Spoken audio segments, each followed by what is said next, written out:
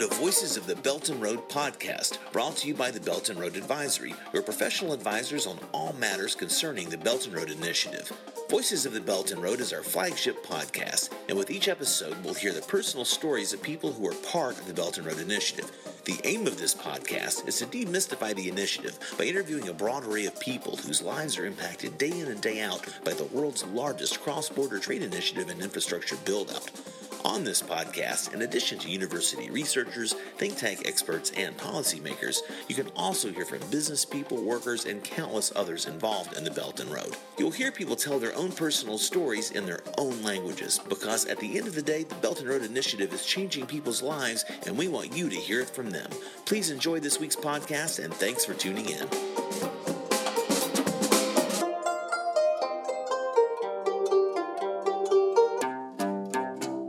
Welcome to the Voices of the Belt and Road podcast. I'm your host today, James Lalonde, and I'm here with T. Keat Ong, a Malaysian politician, son of a fisherman, trained as an engineer in his university days, and has had an amazing impact on the country of Malaysia, as well as the way that country has dealt with the Belt and Road.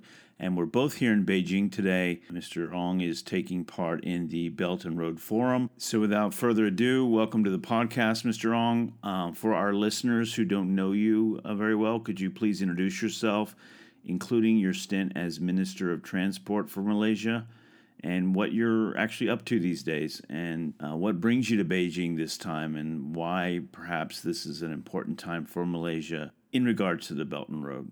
Yeah, good morning, James. Hi, dear folks. My name is Ong T. Keat, the chairman of a Malaysia-based independent think tank known as Center for the New Inclusive Asia, or in short, CNIA, which is one of the 3 Malaysian think tanks invited by China to attend the Belt and Road Think Tank Forum held in Beijing.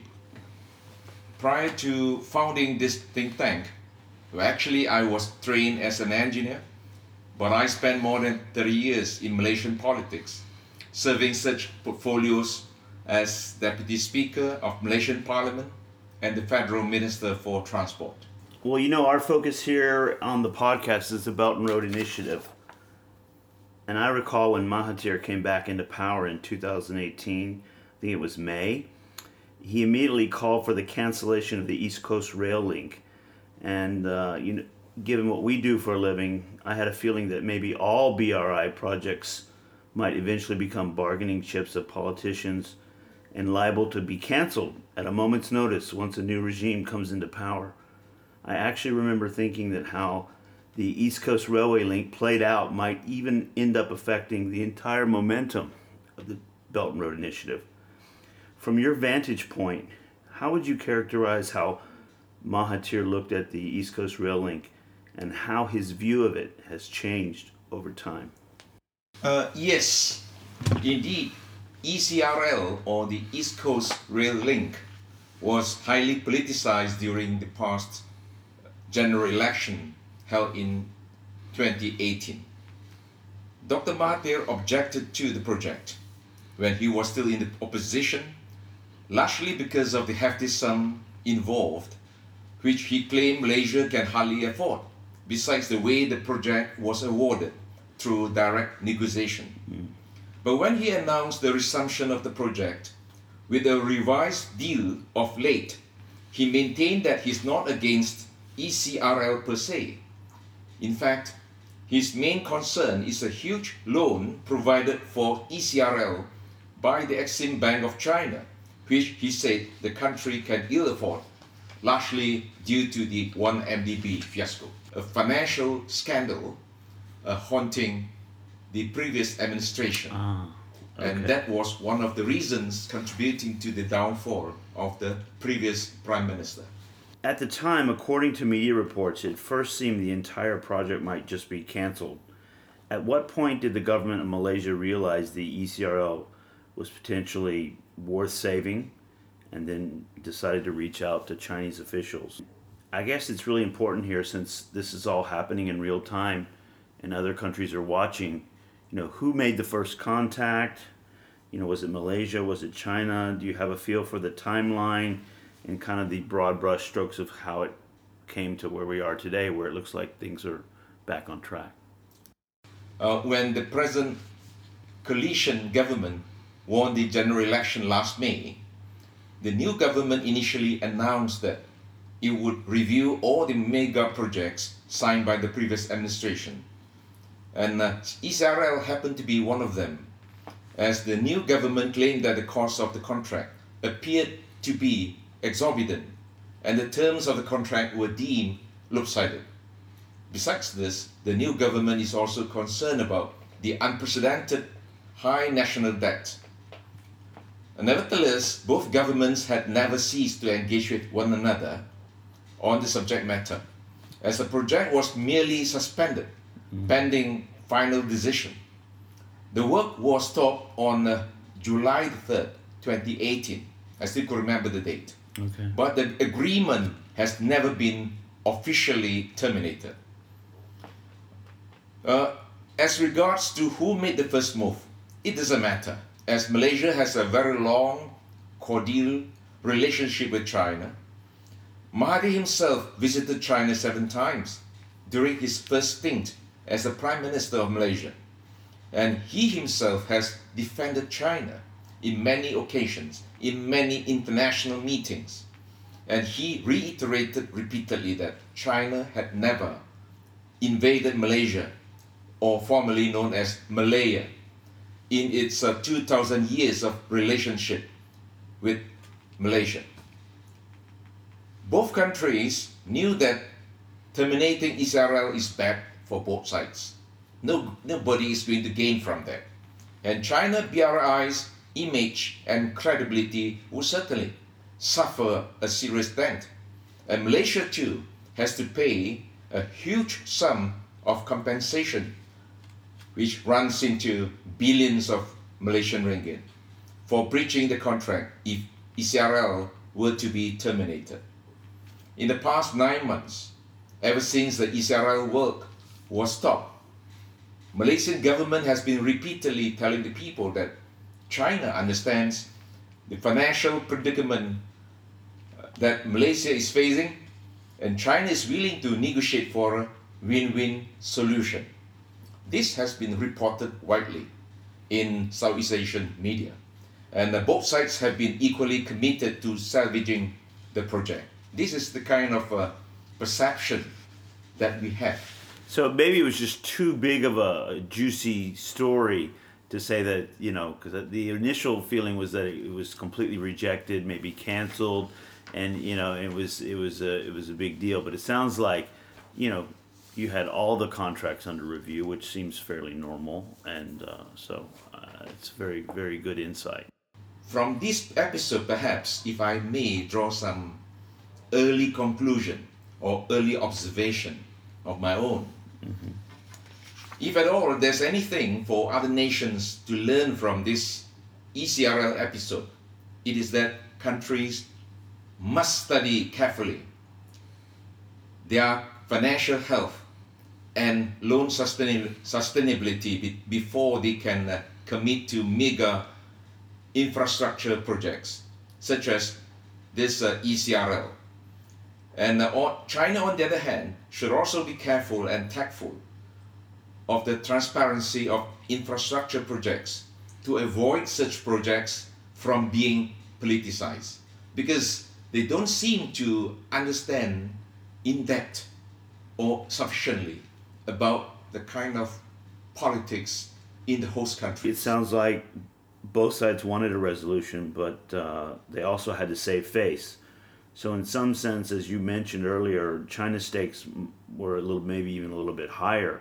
With the U.S. trade war, the U.S.-backed FUD that we see today, what we call fear, uncertainty, and doubt that's being spread about the BRI, with the other agendas besides just the trade agendas and so forth. This is being propagated by the U.S. and some other countries. China, I think, needed a resolution to be perceived as a win-win. And I think besides, what you just shared with us, who were the key players in the negotiation and what were the key points for negotiation? Because I think other countries will learn from this experience.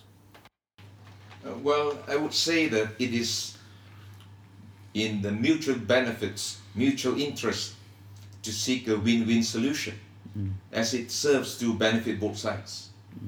Now, under the prevailing circumstances, perhaps only the BRI critics would be happy to see any China-linked infrastructure projects running into problems, as this would provide them with further credence and more ammunition to support their anti-BRI rhetorics. On the key players involved in the ECRL negotiation, you might be well aware that Tun Daim Zainuddin, the former finance minister of Malaysia, who has been appointed by Dr. Mahathir, to head the Council for Eminent Personalities, have been hogging the limelight. He himself actually must be given the credit, because in many occasions, especially when the negotiation seemed to be getting more and more challenging, I still could remember. Now, he was the guy assigned by Tun Mahathir to China to deal with the Chinese on the new terms, so to speak. And to my knowledge, Daim was given the responsibility to negotiate with China an affordable deal under Malaysia's current situation, current constraints. I may not have the privilege of knowing whom he met and what he discussed, but the new deal now is what he brought to the table, with the understanding of an accommodation by the Chinese government. That is important, because to my understanding, now some of the terms which have already been made public now, well, actually are not easy to negotiate with. It was indeed a tough negotiation, but a real negotiation. Exactly.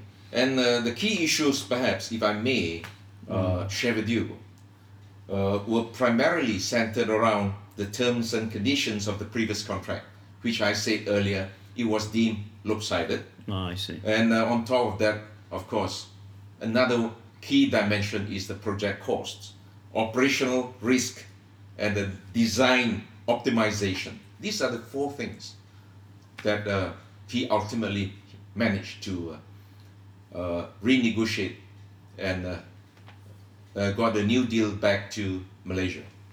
And if I may, just because our listeners who are not in Malaysia, how is it now perceived in Malaysia based on this negotiation? The Malaysian public has been receptive of the new deal, and well, even the critics of ECRL projects back home in Malaysia, in fact, they seem to be eager to justify why they were then opposed to the project. But now that they seem to be very quiet. I mean, this is the kind of perception that I have. Interesting. So even in Malaysia, it seems like it's a win-win for the original opponents as well as the people who are behind the project now that things have kind of settled down. That leads me to my next question, which is, how the ECRL is going to benefit the average Malaysian. Besides the sheer size of the project and the debt load for Malaysia, some critics have said that, the East Coast states are the backwaters of the Malaysian peninsula, and they won't be able to carry enough passengers and freight to justify its construction. According to them, the upkeep, just to keep the railway running, and will make the ROI, perhaps marginal or negative. Some have even said that it's primarily a strategic situation where the ECRL could serve as a land bridge across the Malay Peninsula for shipments of Chinese goods in the event of a blockade of the Straits of Malacca by, say, China's adversaries. Straits of Malacca have always been a very strategic point in the world, as we all know. Do you have any advice for those listeners who are just not really familiar with the Malaysian situation to understand the pros and cons of, as you said earlier, carrying on with this thing that's been started? And what do you see the key positive outcomes are for this new updated version of the ECRL for the Malaysian people.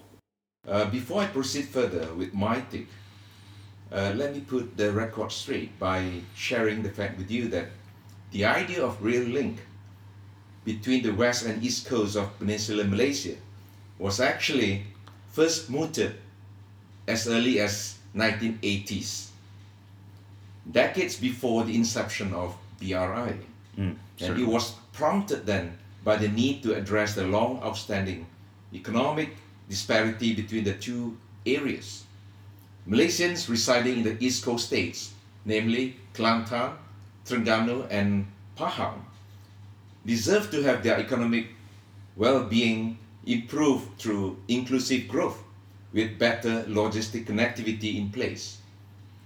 True enough that ECRL would serve as a land bridge for freight shipment linking the East Coast states, East Coast port of Kuantan, which is facing the South China Sea, to the more established Port Klang on the west coast along the Straits of Malacca. Nevertheless, it served not just the shipment of Chinese goods, but many others as well. For instance, like the Japanese goods, Korean goods, or wherever. Chinese goods, well, that is not the issue, right? And I hope those who are obsessed with the containment of China would not ultimately train their guns at ECRL as their collateral damage. This is something which we wouldn't want to see, end of the day. As to the naysayers and the doomsayers of ECRL, they should be knowledgeable enough to know that infrastructure, including rail link, would always play good catalysts in economic development. On the contrary, smart strategic planners would hardly wait for sufficient passenger and freight loads, or market demands in short, to justify the construction of infrastructure. And this is in line with what the Chinese believe, that if you want to get rich, build road first. Yes. This is the common belief among the Chinese, even the ethnic Chinese overseas. Well, and throughout history of mankind, it's proved to be true. So I totally agree. I appreciate your insight. I wanted to kind of finish off with just the Belt and Road's 5 years plus old, and this is one of the largest projects that's been kind of gone through, then being renegotiated in a very, sounds like a very positive way. I think it's a good example for future projects, as you've mentioned several times. Is there anything that we haven't covered that you think other countries could learn from this specific example that your country has had with the Belt and Road Initiative? Well, if at all, there's anything for other countries to learn from this ECRL project, it is that the countries must study carefully before committing to any mega infrastructure projects. And what I mean to say is, on the recipient, or rather on the host country side, now certainly they need to study their own financial health, as I said earlier, and their loan sustainability, their ability to pay the loan. And also at the same time, they have to handle their home politics very, very carefully, because this could easily turn into a political time bomb for them. And on their side, of course, the Chinese, they should be mindful of the transparency and loan sustainability of any infrastructure projects to avoid such projects from being politicized. And on top of that, perhaps, if I may suggest, even when we talk about the project feasibility studies, now this could also be one of the issues that the critics of any projects might love to deep dive into. And feasibility, viability of the projects actually should also be made transparent, if at all possible. And this is something that I personally have been advocating for. If this particular project, the East Coast Railway Link, was actually taken as a case study and then made very open as far as what was spent where to do what and how, and put out there as a real case study like you see with other business case studies. Do you think that would be very useful? Oh yes, certainly. And on top of that, of course, until today, not many Malaysians, let alone foreigners, understand that this project actually was not mooted as a BRI related project. As I said earlier, it was first mooted in 1980s because of the need to address the economic disparity between East Coast and West Coast. And both sides, namely Malaysians and the mainland Chinese, they don't seem to tell the inside stories good enough to the people of Malaysia as well as international community. And this has been made an issue unnecessarily to me, because people say that this is BRI related, this is perhaps another round of debt trap. Right. And to me, that doesn't make sense. Right. The debt trap word, those two words are getting a lot of publicity, obviously being pushed forward by some people who would maybe not like the BRI to succeed. I think everything you said today is about, be aware of what debt you're getting yourself involved in as a country. Yep. When you take on anything, it's not a free ride. I think the debt trap word is like a one-sided word. I mean, someone set a trap for someone to walk into. Exactly. And is what I've heard from you today is very different. It's like it's a mutual thing. Two parties are involved, and they both need to be aware. And so, if they're both aware and they're both cognizant of what the risks are and what the benefits are, then there's no trap scenario There's at no all. trap at all. This element doesn't seem to exist at all. Yeah. Because when administration under Najib Razak signed the deal, certainly, of course, he had in mind the necessity to address the economic problems in the economic backwaters along the East Coast. And the crux of the matter lies in the quantum of loan that he agreed to get from Exim Bank of China. Right? And at that material time, actually, he did not really make it transparent to the parliament, to the people of Malaysia.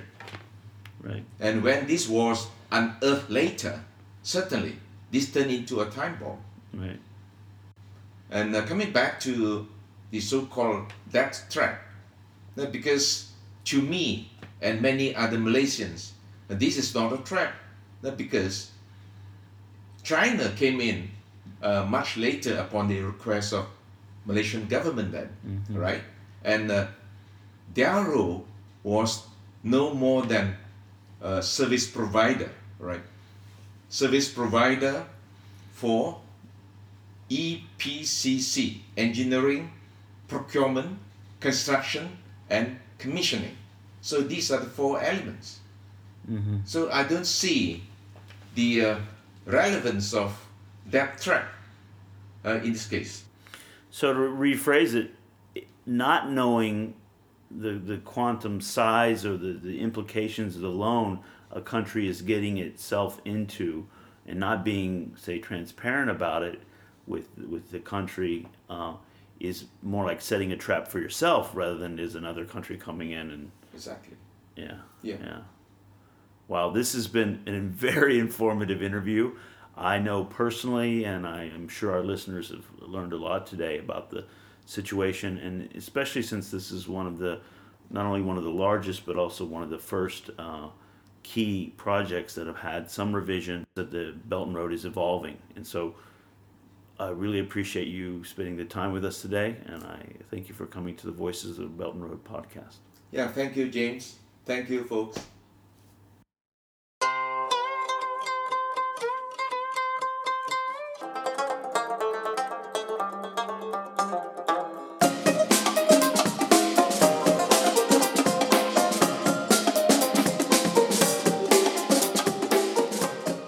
That's That's this week's Voices of the Belton Road podcast. If you want to learn more about the Belton Road Initiative, check out our website at beltonroad.ventures. That's Belton Road, one word, no spaces, and .ventures, VENTURES. On the website, you can subscribe to our weekly Belton Road Bulletin and also follow our Belton Road Advisory social media accounts on Facebook, Twitter, LinkedIn, and Instagram.